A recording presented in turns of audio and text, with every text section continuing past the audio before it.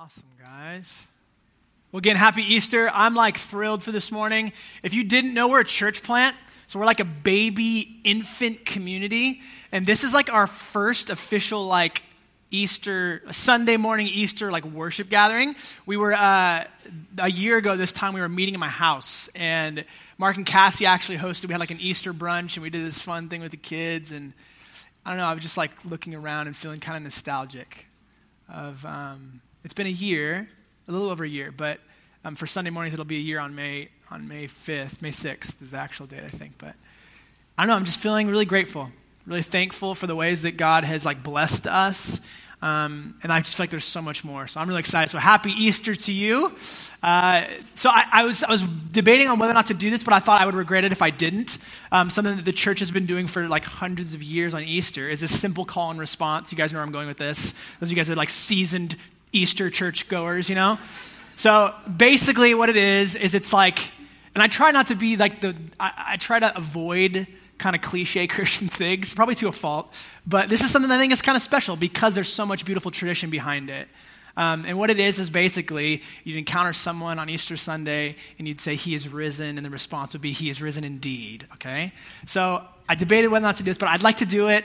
So just bear with me for just a minute. It's a nerdy thing, tradition, but I'm going to do this with you and just fire it back at me, okay? He is risen. He is risen. Wow. Well done, guys. That was really good.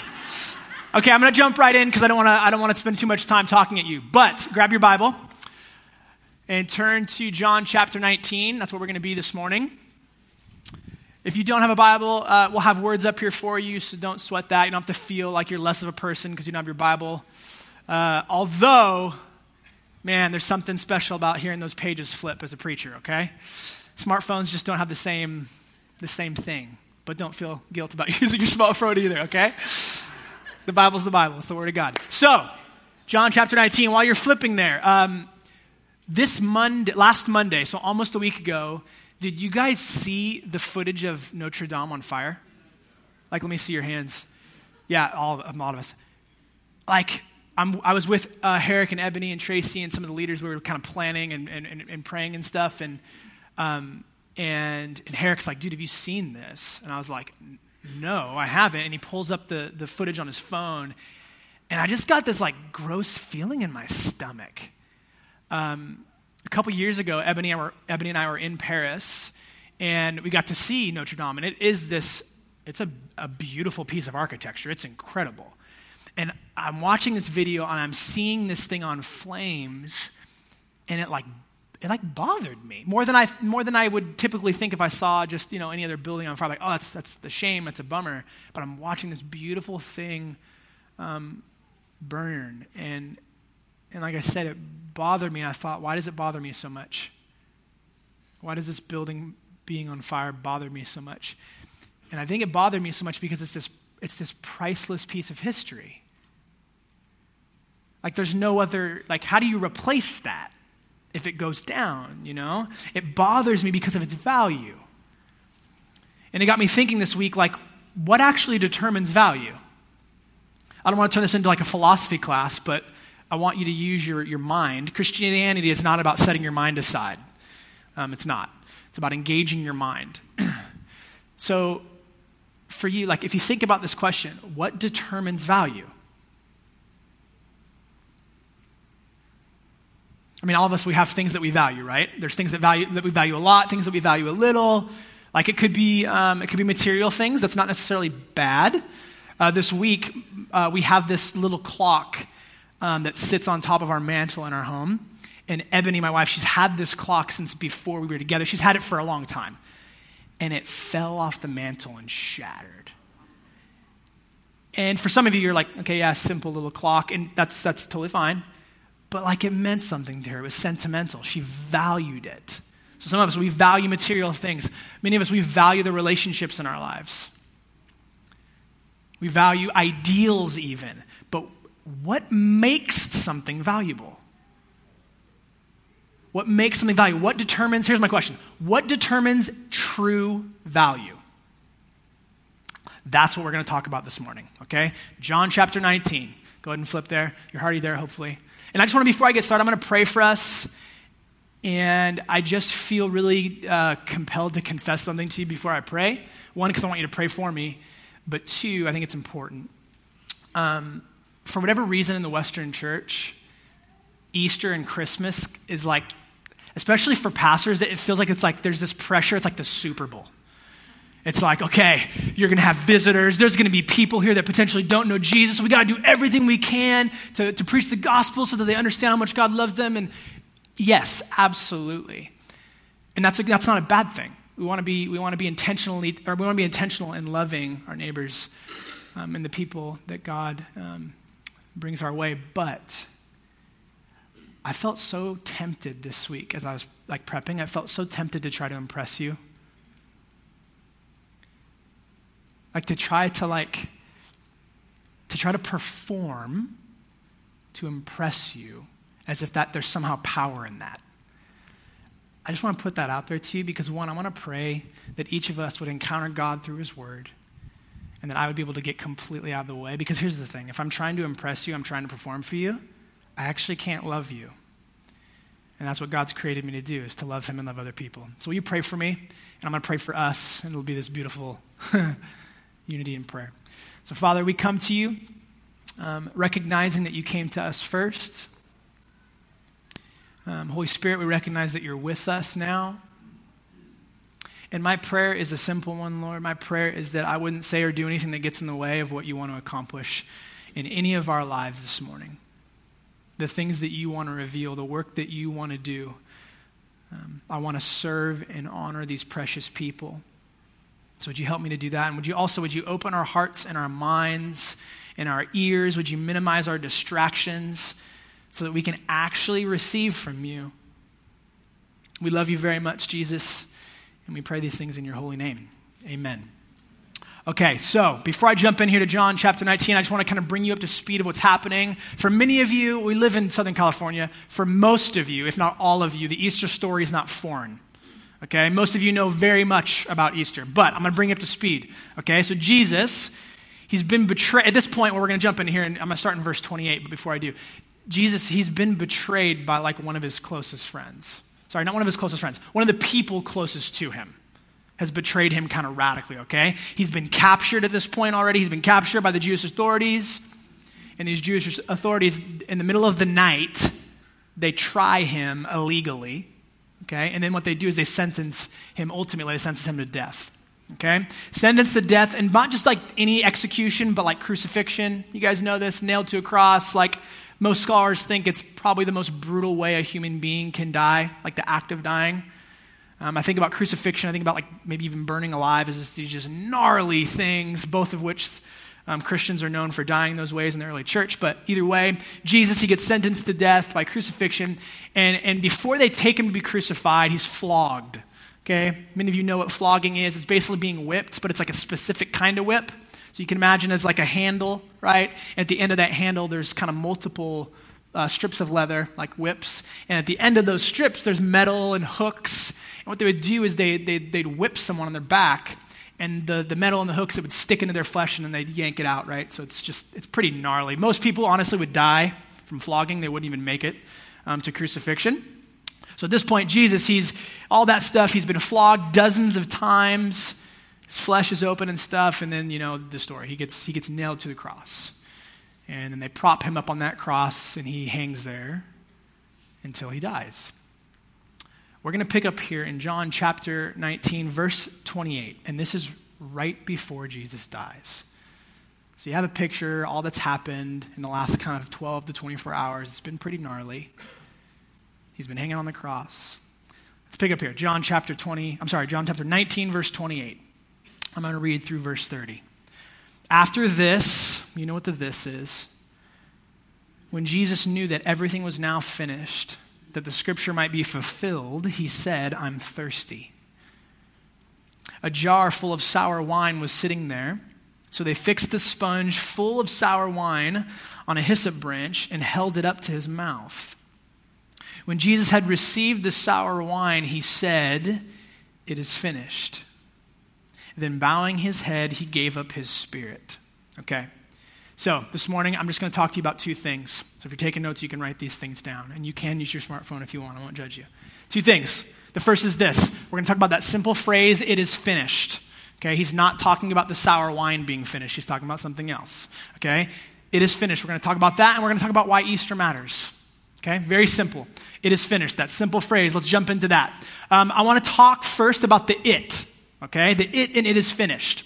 Now, many of you are familiar with Christianity. You know the Bible teaches that God, the creator of the universe, all-powerful, all-knowing, God of everything, that he took on flesh, that he became a man in the person of Jesus. That's the incarnation. That's Christmas, right? God comes to earth. He becomes a man. That's Christmas, the incarnation. Have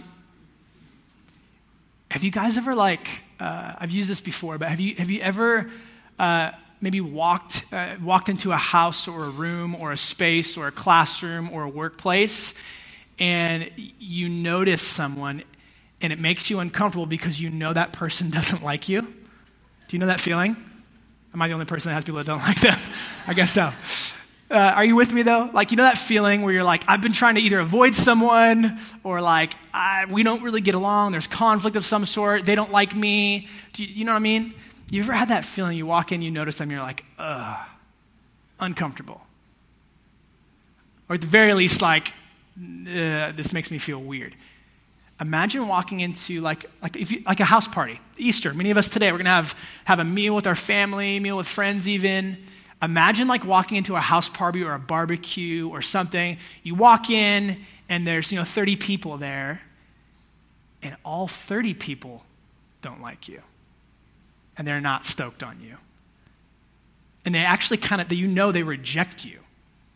What you stand for, who you are. Just imagine that feeling with me for just a second. This is important. How'd that feel? Gross, uncomfortable, weird. Imagine coming into a planet where every person rejects you. That's Jesus' story. That's Christmas. Comes into a planet full of people who go, hey, maybe good teaching, but I like being the Lord of my life. Yeah, Lord over heaven and earth, creator of all things, that's fine, but I'm the Lord of my life. I do things my way. I know better. The rejection of God and his ways. Think about that for a second. Because one of the things I'm going to try to do for us this morning is not try to separate Jesus' divinity and his humanity. When I say divinity, I mean his godlikeness. He felt feelings and emotions. He experienced the pain on the cross. It wasn't I'm God, so this is all numb. There's a reality of fully God, fully man that I'll get to in a little bit. But imagine what that would feel like. Why would anybody do that? If I knew you were throwing a party and you invited me over and I happened to know that all 30 people there, or 50 people there or whatever, they all hated me and rejected me and didn't want anything to do with me. Maybe they said with their mouth, but with their actions, no. I wouldn't come to your party, personally. But think about this. Why would anybody do something like that? Jesus did, and he did it for a mission. We're going to talk about that, the mission. This quarter for me has been kind of a hectic quarter. The first quarter of the year, I've done more traveling this quarter than I like to.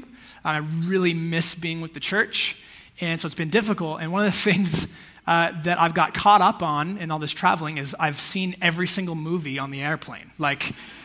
It's been hectic, but this last trip to London, the way there, I remember thinking, I'm not even going to look at the library. I don't go to the movies often. I tend to try to read more books than I watch anything. If I watch something, maybe it's a documentary. I'm not a big TV guy. I don't have really time to go to the movies, although I love film.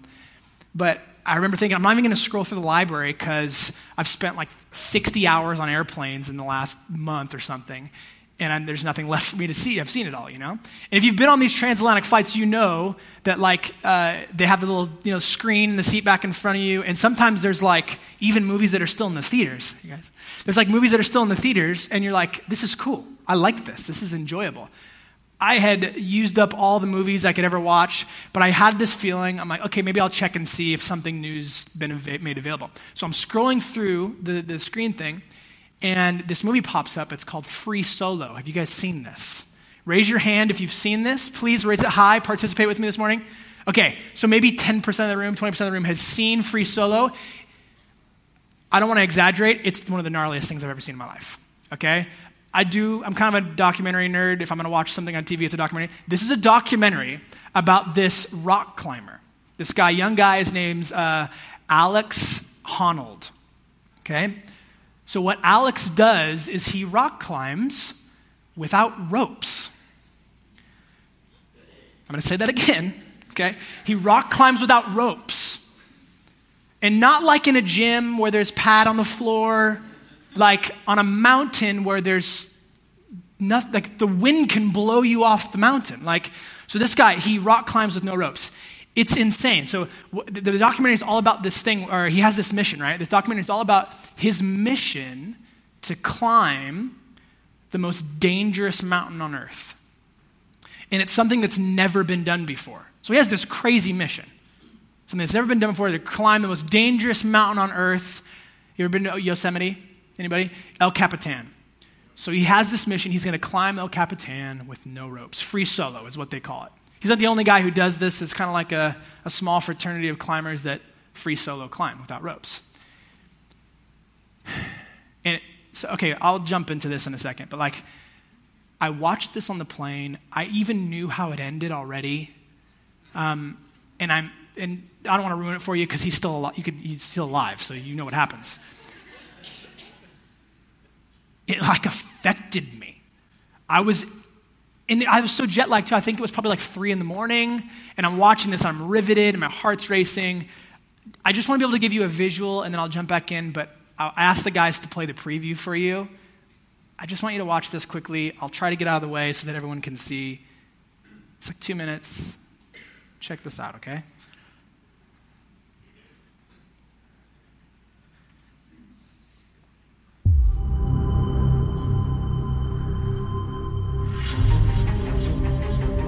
Does it feel different to be up there without a rope? It's obviously much higher consequence. People who know a little bit about climbing, they're like, oh, he's totally safe. And then people who really know exactly what he's doing are freaked out. I've thought about El Cap for years, and every year I'm like, that's really scary. I'll never be content unless I at least put in the effort. El Cap is the most impressive wall on Earth. It's 3,200 feet of sheer granite. It's the center of the rock climbing universe. Obviously, I get interview questions about it all the time. Oh, would you like to do that? And you're like, yes, for sure. So you have a girlfriend now, I heard. It was awesome. Pretty much makes life better in every way. It's really hard for me to grasp why he wants this. But if he doesn't do this stuff, he'd regret it. Everybody who has made free soloing a big part of their life is dead now. I haven't been injured in 7 years. I suddenly start getting injured all the time. What if something happens? What if I don't see him again? I could just walk away, but it's I don't want to. I've always been conflicted about shooting a film about free soloing just because it's so dangerous. It's hard to not imagine your friend falling through the frame to his death. I think when he's free soloing, that's when he feels the most alive, most everything. How can you even think about taking it away from somebody? No mistakes tomorrow. It's starting to get kind of psyched. If you're pushing the edge, eventually you find the edge. I can't believe you guys actually can watch. Hey, Jimmy, do you copy? Just started climbing.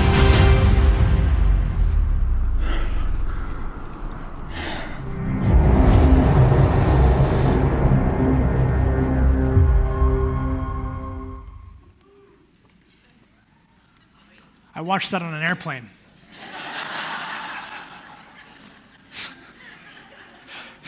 Guys, my palms are sweating. I've seen the preview. I've seen the movie. So this guy, Alex, right? This crazy mission. And here's the thing about his mission. His mission required flawless performance. Like every line, and by line, the route he's going to take up the rock, every line has to be perfect. Every hold, every grab, perfect. There's no margin for error here. No ropes, like even the slightest imperfection results in death. Think about that. Like, that's so intense to me. The pressure. Ooh.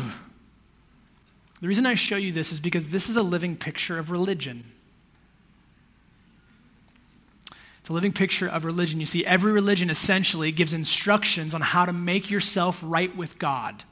You and God are cool. That's the goal of every religion, okay? And they tell you what you need to do to get to the top of that mountain. God's up here, you're down here. How do you get to the top? You tracking with me? This imagery, okay, great. Tells you the do's and the don'ts. Pray. Sometimes in even religious Christian circles, you got to pray, you got to read your Bible, you got to do these things. And the don'ts, don't, what is the classic saying? Don't drink, don't smoke, don't chew, don't run with people who do.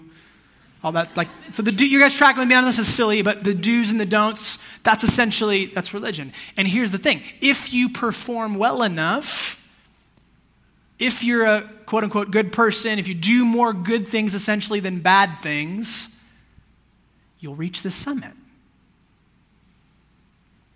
So for some, it's heaven, right? If you're a quote-unquote good person, whatever that means, you do more good than bad, you reach the summit, heaven, nirvana, enlightenment, a plethora of other things. The reason I bring that up to you is because Christianity is completely different. It's actually the opposite of that.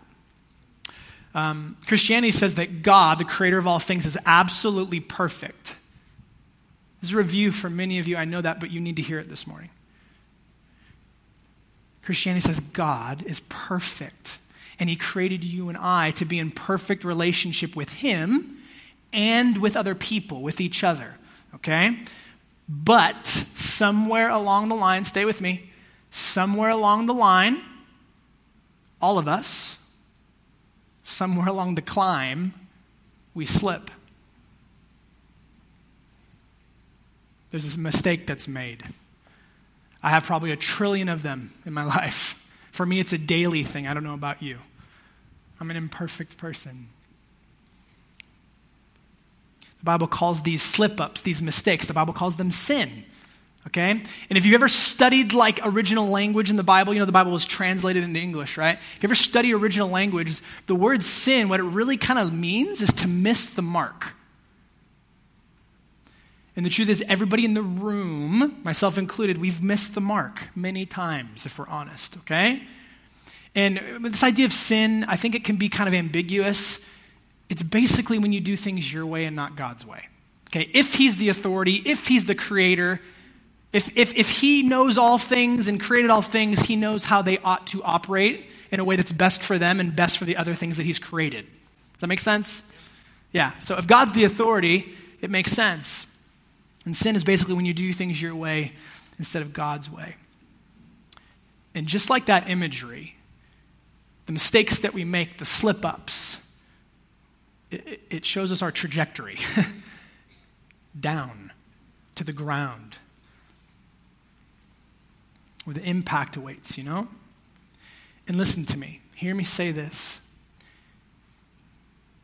I'll say it this way. Here's what makes Jesus' mission, his it. We're talking about the it, and it is finished. Here's what makes his mission so incredibly beautiful. Let me read you Matthew chapter 5, verse 17. This is the words of Jesus. He says, don't think that I came, mission, that it is finished. It is his mission. Why did he come? Mission, right? Don't think that I came to abolish the law or the prophets. I did not come to abolish, but to fulfill. So listen, Jesus' mission, the it, was to climb an even more impossible mountain. The mountain that you and I never could climb. So when it says fulfill the law, this is what it's getting at. He says, I didn't come to abolish the law, I came to fulfill it. Just like that guy, Alex's mission, Jesus' mission would require perfection. Absolute perfection. He would be perfectly obedient to God the Father. To fulfill what? The law. God's law. He's obeying the law. We're all not in prison right now because we obeyed the law to a certain degree in the country that we live in, or the state that we live in. So Jesus obeys God's law perfectly. It's part of his mission. Why? It says that he came to fulfill the law. Are you tracking with me? Yes? Let me hear you. Great. Okay. That's the first piece. He says he came to fulfill the law. The second piece, he came to fulfill the prophets, he says. I didn't come to abolish the law or the prophets. I came to fulfill them. Fulfill the prophets. So your calendar that you live in right now, it's based on Jesus, whether you like it or not. He's the center of human history. So everything prior to Jesus, the Bible would be the Old Testament, right? So you have the Old Testament prior to Jesus' arrival. And in that Old Testament, there are over 400 prophecies, predictions about what the Messiah means Savior. So you've heard like Jesus Christ, right? Christ is not his last name. Christ means Savior. It means Messiah. Same kind of thing. So you have Jesus, center of history, everything prior to the Old Testament. Over 400 prophecies about what that Messiah, what that Savior, what that Christ would look like and what he would do. Jesus came to fulfill every single one of those. And he did. So fulfill the law, perfect obedience, and fulfill the prophets. Fulfill every single prediction about what the coming Messiah would do. And those 400 prophecies, track with me here. Those 400 prophecies, most of them pointed to two things. That he would live the perfect life, remember, obey perfectly, no mistakes, no sin, no slip-ups. And not just that he would live the perfect life, but he would die a death. And not like a normal death of like old age, but like an execution.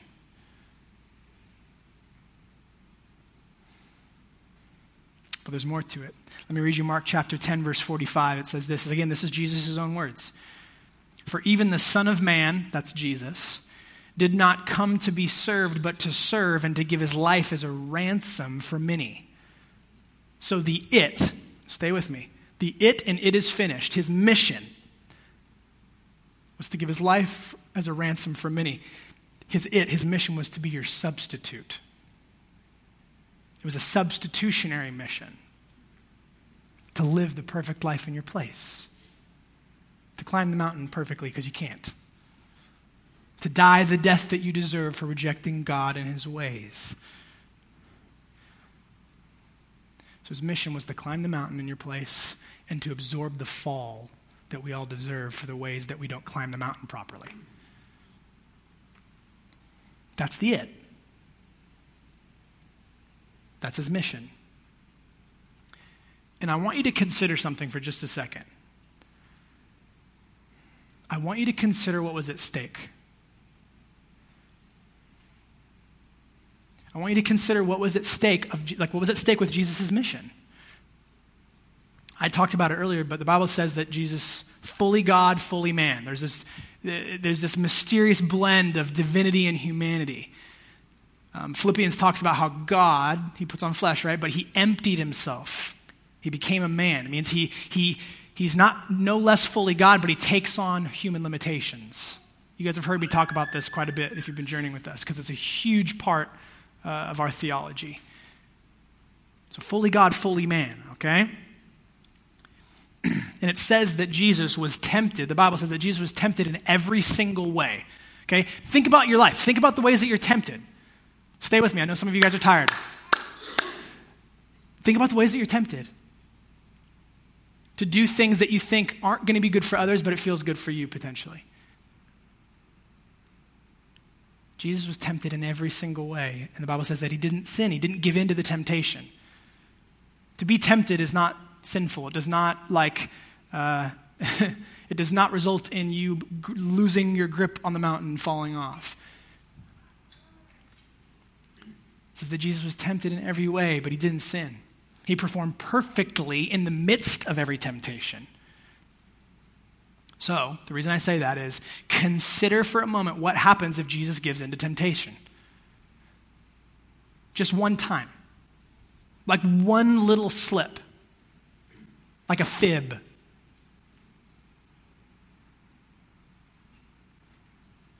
What happens? I want to read you this quote from this theologian, R.C. Sproul. He says this, quote, "The best theologians, past and present, have been divided on the question of whether Jesus could have sinned." So could Jesus have even sinned? I mean, he was God and man, where's the... I believe that since Jesus was fully human, it was possible for him to sin. Obviously, the divine nature cannot sin, but if Christ's divine nature prevented him from sinning, in what sense did he obey the law of God as the second Adam? At his birth, Jesus' human nature was exactly the same as Adam's before the fall, with respect to his moral capabilities. Adam sinned, Jesus did not. Satan did everything in his power to corrupt Jesus and tempt him to sin. That would have been an exercise in futility had he been trying to tempt a divine person to sin. Satan was not trying to get God to sin. He was trying to get the human nature of Christ, that's Jesus, to sin, so that he would not be qualified to be the Savior. I think it is wrong to believe that Christ's divine nature made it impossible for his human nature to sin. If that were the case, the temptation, the tests, and the assuming of the responsibility of the first Adam would have all been charades. Jesus could have sinned. So I showed you the video of Alex, the gnarly free solo climber, right? That dude risked his life for his mission to climb El Capitan. That's spectacular. That's bold.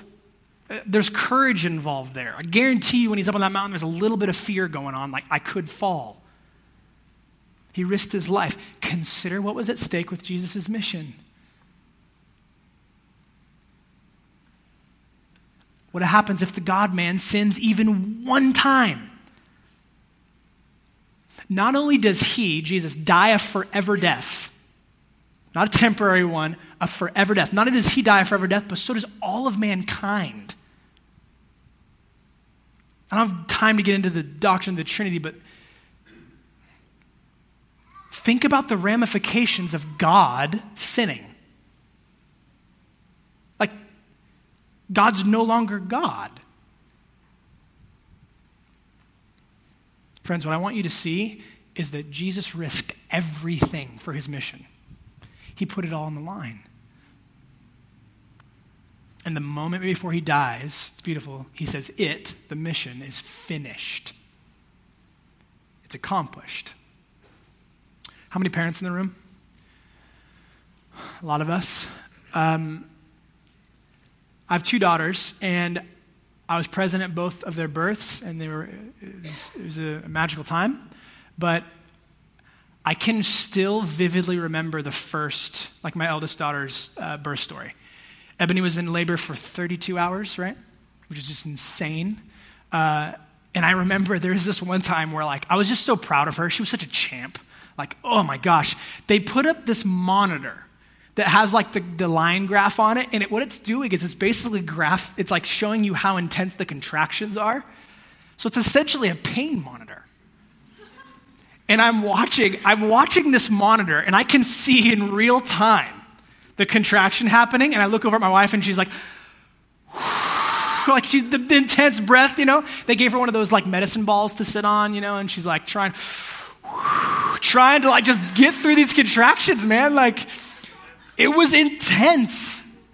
If you've ever been in the room, it's crazy. But here's the thing about giving birth. Mom does all the work. Dad, you know what my only contribution was? You know where I'm going with this. My only contribution was fertilization. That's it. So the act of giving birth, it's all mom. 0% dad. Okay? 0% dad. In a sense, you could argue I put her there. And I contributed nothing. Friends, when Jesus says it is finished, he's saying that his mission is accomplished. It's completed. He did all the work. And our only contribution was putting him there. Let me read you the most famous passage in the New Testament, John 3:16. You've heard this before, for God so loved the world, right? I think the CSB, the Christian Standard Bible, I've been an advocate for this recently. I think the CSB gets it right. It's translated, for God so loved the world. It can be kind of confusing. because people think it means God loved the world so much that he did this. But what the original language says, here, let me just read it to you in the CSB. For God loved the world in this way, in this manner. This is how he loves. You tracking with this idea? For God so loved the world in this way.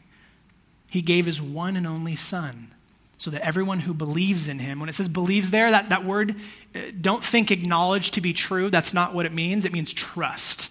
Solely trust in this. Okay? So that everyone who trusts in him, basically trusts in God's climbing. Jesus is climbing up the mountain, his performance, not mine. Right? Everyone who trusts in him will not perish but have eternal life. And then verse 17 usually gets left out, but I think it's arguably just as important. Verse 17, for God did not send his Son into the world. There's the mission. And I want you to see how collaborative the mission is. The it and it is finished. It's not like Jesus did this and is like, okay, God the Father, like I did this, so you got to love him now. Like, no, this is a collaborative effort. It's a rescue mission, right? For God did not send his Son into the world to condemn the world, but what? What does it say? To save the world through him. Through him, through his perfect performance, through his climbing, through his striving, through his obedience. Friends, Christianity is built on a gospel. Gospel literally means good, joyful news. It's information. That means it's not advice. It's information about what has been done, that the work has been done. It's finished. It's completed. So what does that mean? That means there's absolutely no place for comparison. How tempted are we as people to compare ourselves to others, man? I hate it. It's this reality of like, I love using the rock climbing, free soloing imagery. It's like all of us have made mistakes, right? Raise your hand if you haven't made a mistake in your life. Is there any holy people, like perfectly holy people? Okay, cool, we're all in the same boat then, right? So it's like we all have slipped up on climbing the mountain, and what happens when you slip off the mountain with no ropes? You fall, so you have a certain trajectory, right? You're going somewhere. And all of us are like people falling, and we're comparing ourselves to like, I fall more graciously than Harrison does. Like he's cannonballing, and I'm like doing a cool pose. Like I don't sin that way. At least I don't do that. Like, I didn't murder anybody, but I had bitterness and hatred in my heart. So at a heart level, I literally, just because, honestly, maybe I don't have the courage to use my hands, but I've murdered people in my heart. Did you know that God cares way more about why you do what you do than what you do? Because you can do, quote unquote, good things with disgusting heart motives. I could have fed the homeless this week so that I could get up here and tell you that I fed the homeless. Who was that for? Was it for the homeless man who needed food, or was it for me? It's gross. We pretend like we don't live this way. And we do that by walking in darkness, but people don't know us. They don't let them in on what's really going on in here. But God sees all things because he created us. So when we talk about this idea that the gospel is news, it's information about what's happened, and what's happened is it is finished. The mission has been accomplished. That means there's no place for comparison, guys. It is finished means we contribute nothing. Finished. That word finished is really important. The work's done. We contributed nothing. And here's why that's beautiful. Because it means that God's offer, those who trust in him, it means that his offer is based solely and entirely on grace. And grace is the most powerful thing in the entire universe. It's based solely on grace. You cannot earn it. You cannot add to it because it's finished. You don't get it because you're falling better than somebody else, or less quickly, or more impressively. It's 100% grace. Hear me say this. That means it's undeserved. You receive something you didn't earn. You want to freak somebody out? Like, take them out to lunch, pay for their lunch and see what they say. 9 people out of 10 will go, I'll get you next time. Like, No, you don't have to do that. Let me pay. Because we have a really hard time receiving things that we think we don't deserve. We want to earn it. We're taught, like literally, like school, sports, employment, business, earn it, baby, work. This is why the gospel offends so many people. Because it's something you couldn't do given to you. And what does that show? I'm not as big of a deal as I thought I was. But it's also beautiful. It's also beautiful. And here's another thing, really quickly. I'm almost done. Because it's news, because it's information about what has been done, you either accept the news to be true or you reject it. It's not like an in-between thing. To have no response or to be apathetic is in and of itself a response. When I got the news about Notre Dame, I was like, I either accepted it to be true or I didn't. Even to be apathetic, that's a response to information. Are you tracking with me? It's news. So, my last point, why does Easter even matter? Most of us know the story in the room. Why does it even matter? We talked about sin means missing the mark, right? Imagine with me for a second, stay with me. Imagine you're in a room, okay? You're in a room and you are given a dart and there's a dartboard, you're going to play darts. And you have the dartboard, but the dartboard isn't the entire board, it's just the bullseye. So what, like the size of a quarter maybe? That's the size of a dartboard bullseye. So you have this bullseye, it's out in front of you, I don't know, 30 feet, something, whatever, 20 feet. And you have that bullseye, and that's labeled eternal life. And everything else in the room, the carpet, the floors, the ceilings, the walls, everything else is labeled death. Okay. What is the perfect dart throw headed towards? Like if you did the perfect throw, what's the trajectory of that dart? Come on. Yeah, eternal life. So the perfect dart throw, the trajectory is eternal life. What about the slightest imperfection? What's the trajectory? Where's it going? Death, absolutely, okay? Sin, it means miss the mark. So the Bible teaches the trajectory of our sin leads to death. It's happened, so the trajectory is headed somewhere, okay? And the truth is, we talk about this, all of us miss the mark all the time, okay? I'm probably way worse than you. I got in a fight with my wife this week, like 2 days ago. It was one for the books. I need Jesus' grace just as much as anybody else in the room. The trajectory of doing things my way and not God's way, it's imperfect, right? I made mistakes. The trajectory is death. And consider this for a second. If what you're heading towards is death, that's not living. That's expiring.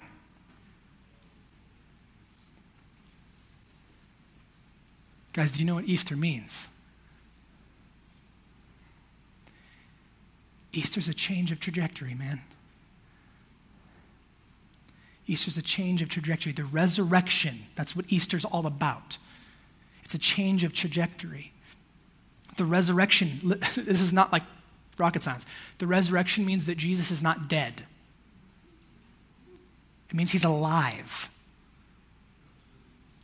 It means his trajectory, listen to me, it means that Jesus' trajectory did not end in death. Do you know what that means?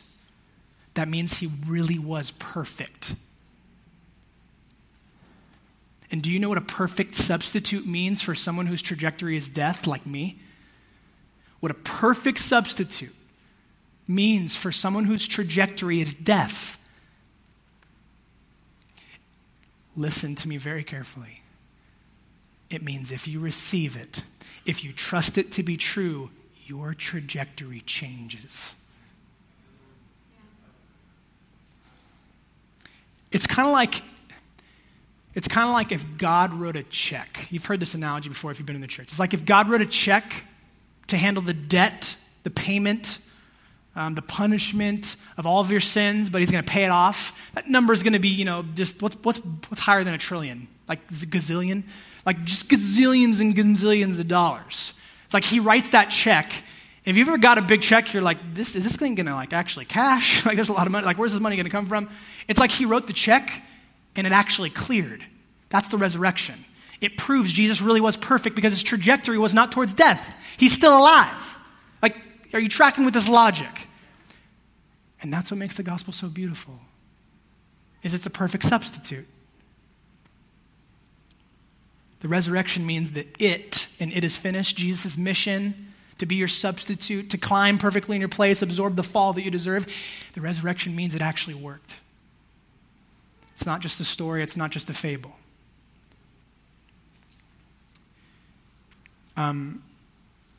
Early this morning, let me say this. So my first visit to the Middle East, my second visit to the Middle East, Ebony was with me on this trip. And we met, on this trip, we met this man named David. I'll tell you his story another time. Incredible, gnarly dude. God saved him out of like the Sri Lankan Civil War. He was like just, to be honest, like murdering a bunch of people. He has this miraculous encounter with Jesus. Life changed. Long story short, he leads a church in Sri Lanka. It's beautiful. I don't know if you saw the news this morning. I got word early this morning that there was like a bunch of bombings that happened on Easter Sunday in Sri Lanka, and over 200 people were killed. And I found out that 10 of David's people in his church died on Easter Sunday. We're safe here in our middle school auditorium. And their Easter gathering, and 10 people aren't going to go home.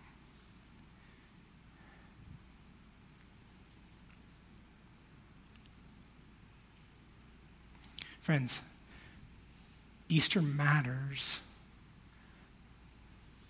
Romans 6 tells us that all who trust in Jesus, we share in his resurrection. That means we get to experience the same trajectory that he experienced. Not because we climb better or fall better than anybody else, but because he was the perfect substitute in our place. Easter means it gives me comfort. Something like what happened to my friends in Sri Lanka. Why? But no matter how terrible it is, no matter how evil it is, Easter means that it's not the end for any of those Christians. Dare I say, it's an upgrade. Because I don't know if you know this, but God's in the process of redeeming all things, of ushering in his kingdom. Do you know what his kingdom is like? There's no pain. There's no suffering. There's no suicide bombings. There's no cancer. No, there's life the way it's supposed to be. There's no death. Guys, death is terrible. It's wrong. Ask anybody, hey, do you think death's wrong? And then they go, yeah, this is awful. One more thing too. No, I'll leave that. I'm going to call the band up. I'll close with this. You guys can come on up. So what I want you to do is I want you to just consider one more thing, okay? I want you to consider one more thing. I want you to consider God, the Son, right? The Trinity, God the Father, God the Son, God the Holy Spirit. One God made up of three persons. So God essentially is a community of people. One God, and that's a mystery. One God, three persons. You have God the Son. God the Son puts on flesh in Jesus, right? Becomes a man, fully God, fully man. You tracking with me? So consider God the Son. He's in heaven for all of eternity. And remember, we talked about the kingdom of heaven. Heaven is, there's no death, there's no pain, there's no suffering, there's nothing wrong. Everything's the way it's supposed to be that we intrinsically know. Like there's perfect love. Like there's no poverty. There's no racism. There's no greed. It's just beautiful and perfect and everything's the way it should be. So God the Son is in heaven for all of eternity, okay? Not only is everything perfect, but he has an army of angels. And do you know what they're doing? They're just worshiping him. For all of eternity, they're basically declaring how amazing it is. You ever got like a birthday card where someone's really thoughtful and they tell you something nice about yourself and it makes you feel a little alive? Like, oh man, like that's really kind and thoughtful. You ever have moments where someone affirms you and it feels good? Some of you actually really need that. You really need that, and people don't know you well enough to actually be able to affirm the beauty inside of you because you're hiding. But track with me. Imagine angels, an army of angels, and all they're doing is telling Jesus how amazing he is. They're worshiping him because he's glorious. He's perfectly loving. So he has all these angels worshiping in the most perfect environment you could ever think of. And he also has the perfect glorifying love of God the Father and God the Spirit. So that's the Trinity. And the cool thing about the Trinity is it's a non-self-focused love. So here's what I mean by that. You have God the Father who's going, God the Son, you're amazing. Holy Spirit, you're amazing. It's glorifying the other two persons. So God is a self-glorifying God, but every person in God, every person in the Trinity is glorifying the other two. You following this logic? So Jesus is in that environment, fully satisfied, man. Like what else, what doesn't he have? He's got everything. Like, here's my question. Why leave that? Why leave that? Why come to earth? Why subject himself to such pain and suffering and torture? The dude got betrayed by his close friends, the people closest to him. Some of you know that sting of when somebody close to you like stabs you in the back, when they betray you, whether it's family or friends. You know that feeling, and it's awful. He comes to experience that. Like people mocked him, they beat him within an inch of his life, they spit on him. You guys know these stories, like the crown of thorns. I was watching this documentary recently, and the nerves in your head, the thorns, they would have gone in his skull. People would die from that. The pain would be so excruciating, they would die from shock. That doesn't sound great. I've always read the crown of thorns like, oh, that sucks, he got cuts on his head. People died from that kind of stuff. It was that intense. And I don't know why this one gets me, but they ripped his beard out of his face.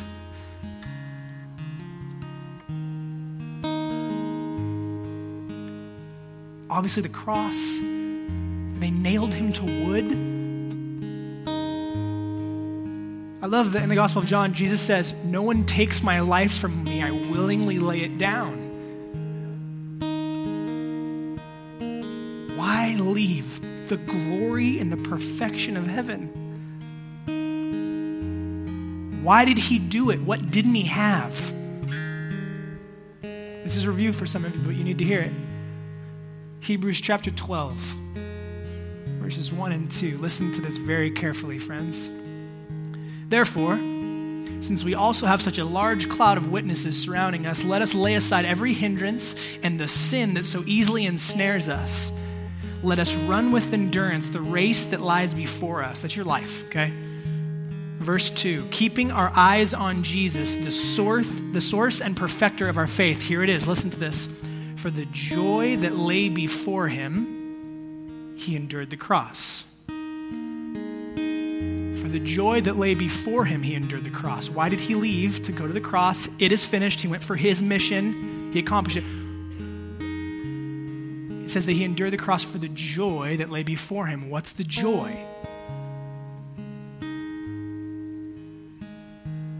The joy is you. This changed my life. The joy is you. Not the other people in the room, although it is for them. The joy is you.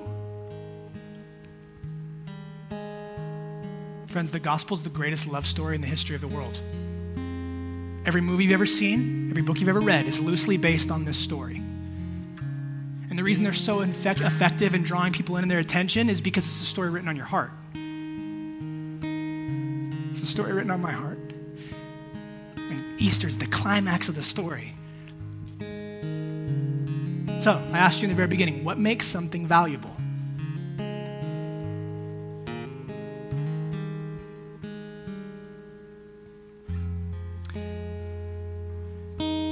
You ever see that stock market app on your phone? People can like track the value of their portfolio in like real time. I have a couple friends who do that. I'm a church planner, so retirement for me is like an imaginary thing. But either way,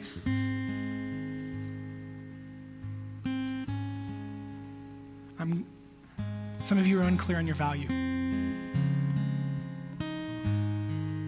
Some of you are very unclear on your value. And the reason you're unclear of your value is because of what you look to. Some of you guys, you're looking to the way you look, your physical appearance to bring you value. And it either does and you're stoked on it and you find value in it, or it doesn't and you don't. Some of you, maybe it's not physical appearance, maybe it's your talent or your skills, the things that you're good at. This is what makes me valuable. Or this is what makes me not valuable. Or maybe it's your reputation. What makes you valuable is that people think highly of you. Or what makes you not valuable is that people don't think highly of you. You want to know what Easter says about your value? The all-powerful God of the universe would risk everything for the joy that lay before him. What's the joy? I hope many of you in your heart right now are saying me. And not me as in Tom, but me as in you. I don't care how long you've been following Jesus. If you're a Christian, enjoy that, man. Drink deeply of that.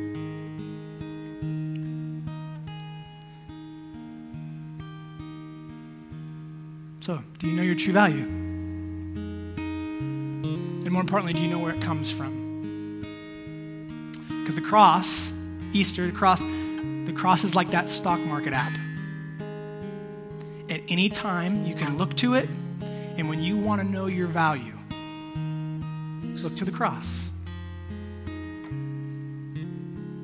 The resurrection is proof it's true. Will you stand with me? I want to pray for us. I'm going to listen for just a bit, see what God wants to do. What time is it? Okay. I'm going to listen for just a bit, and then I'm going to pray for us.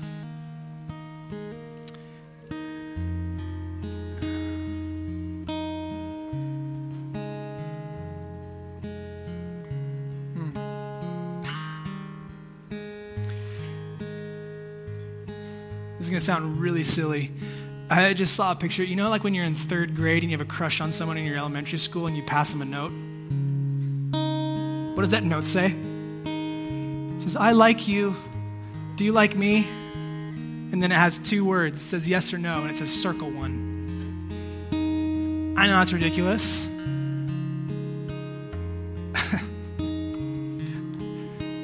God's passing you a love letter, man. What's your response? Let me pray. Father in heaven, you're so glorious and poetic and romantic and wonderful. Holy Spirit, I pray that every single man, woman, and child would understand the reality of their worth, and that you determine it, and that when they question it, they have Easter, they have the resurrection. Because it's proof, the check cleared. Like you really were the perfect one with the trajectory towards life. And we're the imperfect ones with the trajectory towards death. And you in your love and in your grace, you've given us such undeserved favor. You extend that love letter to us and go, hey, circle one, man. I want to be with you. I want to change you. I want to come into your life and I want to come into your life and introduce you to who you are for eternity. So would you lead us in that, Holy Spirit? Would you help us to see the love of Jesus?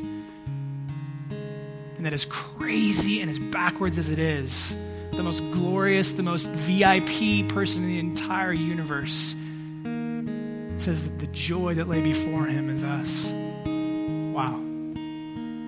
Bless us, Holy Spirit. Give us joy this morning, this Easter Sunday, and let it maybe change the trajectory of our life. We love you. Amen.